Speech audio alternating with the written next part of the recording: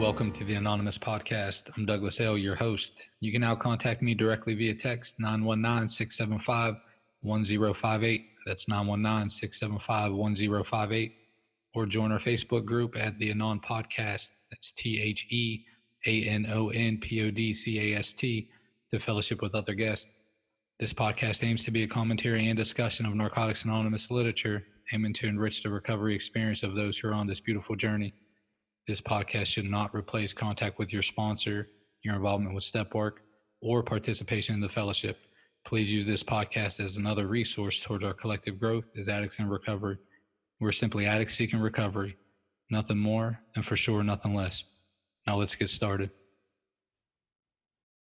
Hey guys, this is Jake M. from the Northeast Washington area of Narcotics Anonymous.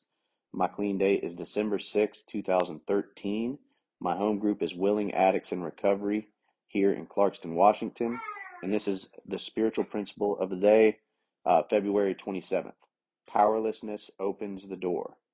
When we admit our powerlessness and our inability to manage our own lives, we open the door to recovery.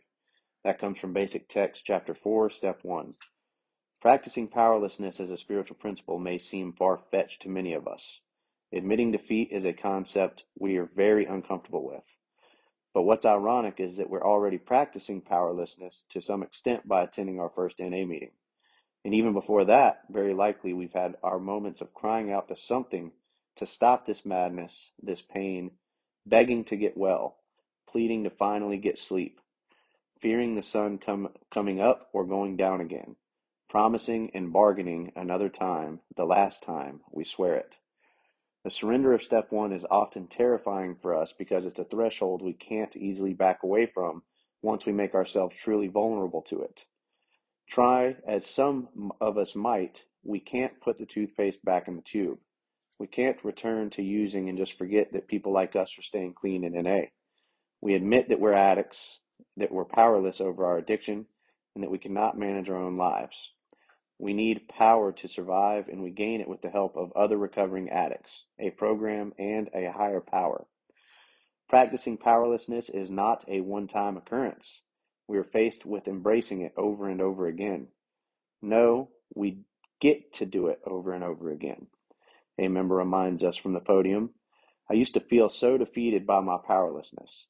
But now that I have experienced some relief from active addiction and the benefits of getting this honest about my life, I see it as a source of strength and possibility, the possibility of recovery and a better life. Yes, we open the door to recovery. On some days, the door is flung wide open because we are wide open. On other days, we can only muster a crack to let a bit of willingness flow out and our higher power flow in. It's a relief to admit I'm powerless over my addiction in whatever form it takes. I'll ask for help because my real power comes from when I surrender. Thanks for letting me read. All right, welcome back, everyone. This is February 27th. Powerlessness opens the door. What do you think, Jennifer? Well, I think that powerlessness is a concept that wasn't very foreign to me when I got clean. I think that I still had some power, although clearly my life was unmanageable. So, as when I was reading this, I kept thinking about like when I walked in the doors and when I would hear the people read the steps, and like for some reason, I thought there were things in my life that I could control. And I wasn't willing to let them go yet. And through that process, I had a lot of unmanageability, even clean. And it's really interesting to think about when I walked in and the struggles of kind of accepting where I was at and how I ended up in Narcotics Anonymous. To fast forward to today, there are still sometimes these pieces of me that I don't want to relinquish. Even when it's unmanageable and even when I'm in the muck, like it's kind of comfortable, it's squishy and it's warm and so when I really start thinking about the level of powerlessness that exists, it really is the same as it was when I got here. I don't have it's just in different forms, right? It looks a little bit different. Yeah. You know what I think is like super tied into my like lack of willingness to admit my powerlessness over a situation or something like that now is Mm-hmm. that number one, I need to acknowledge it. Like, I'm a master at, oh, if I don't think about it, it's not happening. Doesn't Like, exist. yeah, man, like I'm fucking super cool with that.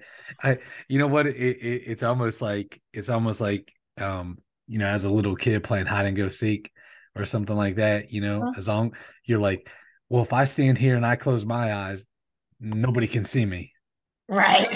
It doesn't work And that then way, you and man. then they find you, and you're like, how'd you find me? Right. Yeah, I And you couldn't can't, see you're so anybody. How'd you see? confused. Yeah, how'd you see me? Yeah. So one, it's like, well, the things that we admit that we're powerlessness over, I mean, it makes it real. Man, it makes it Mm-hmm. real. Like that's scary. And then the other one is, I talk about this, man, the sponsor that I had, before I have Paul, um, he would talk about that being like situational agnosticism.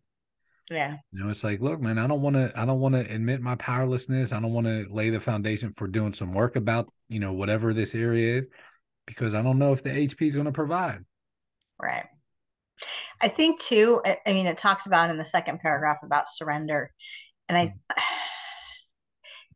it's terrifying, and I still experience some of those moments today where it's like, if I surrender this, it's something I've been holding on for so long, like what's going to happen, right? Like I can't get to that place where like I have this calm.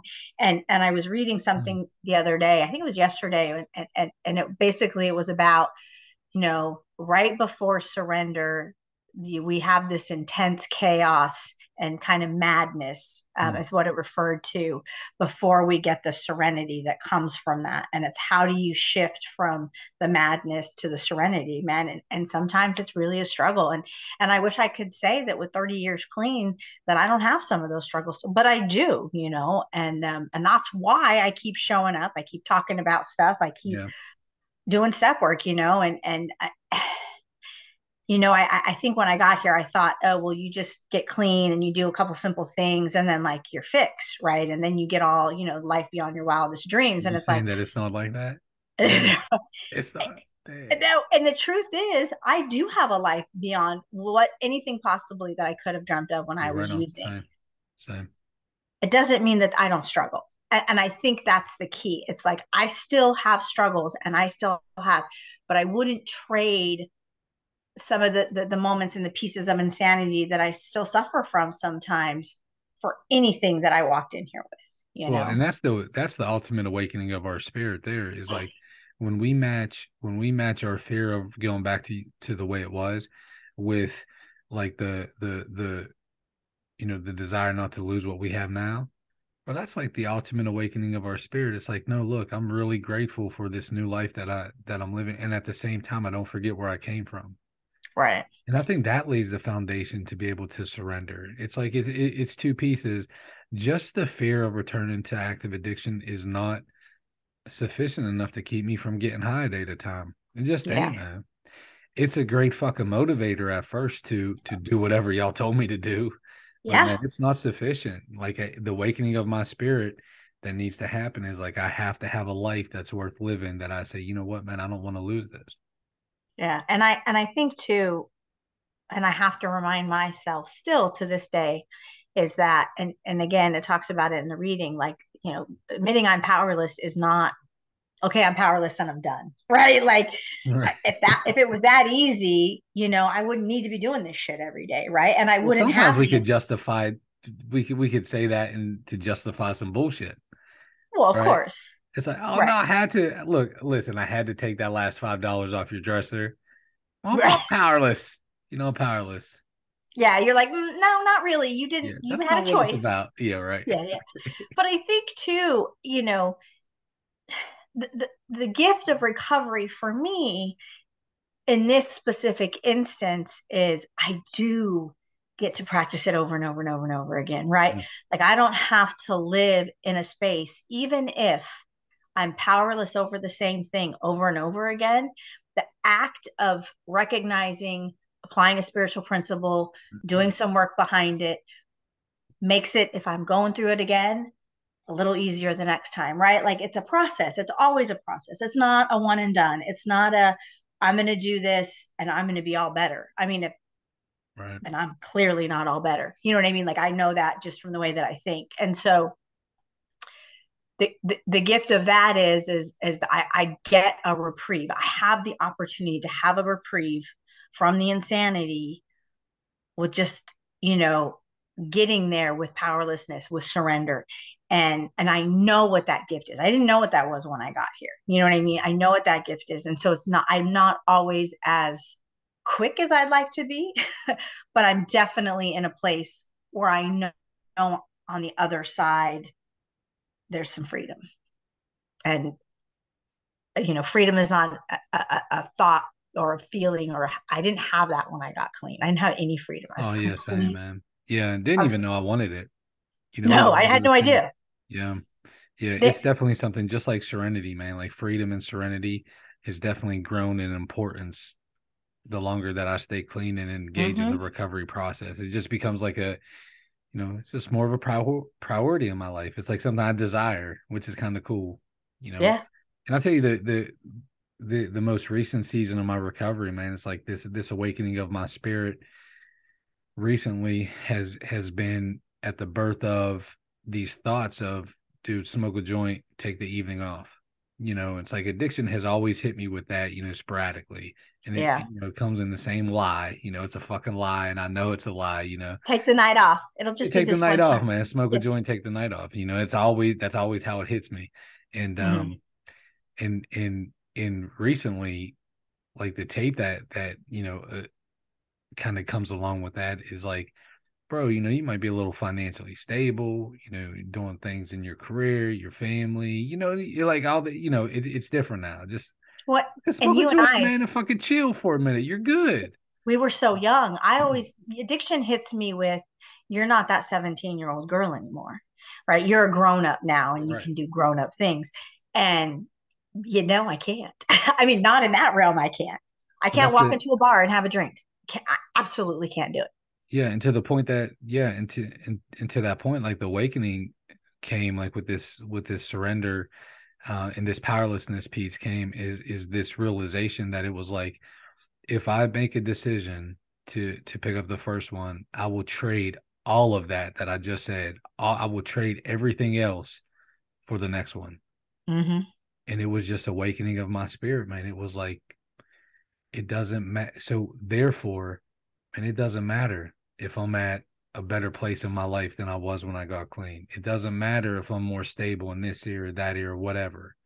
Yeah. Um, if I make that decision for the first one, I'll trade it all for the next one. Yeah. And when I look at it from there, it's like I'm still powerless over my addiction, man. My life can still become unmanageable. And guess what? I got the rest of the steps, man. You know how you talk about like step 1, 2, and 3. What's the problem? What's the solution? Get busy Solution. with it. Yeah. How do I get there? Yeah. And I can still apply those to areas of my life. What do you have to say to the addict listen who's just like, hey, look, um, what value is there into this surrender piece, this powerlessness piece? Like, where does this fall in, fall into my daily program? Like, what do we just say to somebody who's saying, man, how what does it look like? Like, how do I apply this principle of surrender and powerlessness? Man, you talk about it a lot.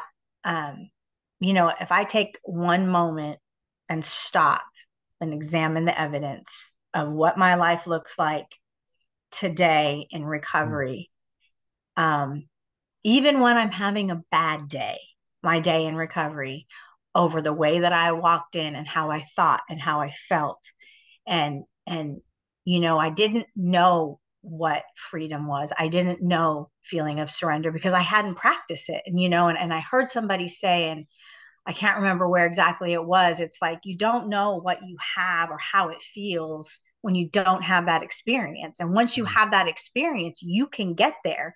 And I had to just stop and allow the experience to happen by examining the evidence, looking at my life and seeing it to understand the level of powerlessness I had in my life. Thank you all again for spending your time with us today on the Anonymous podcast. I encourage you all to focus on that magic 6-letter word, others, as we go out into the world. Stop by the Facebook page, Fellowship with Other Guests, or send me a text. Let me know if you'd like to be a guest or if you have any ideas on future podcasts. Until next time, I'm your host, Douglas L. Namaste, and God bless.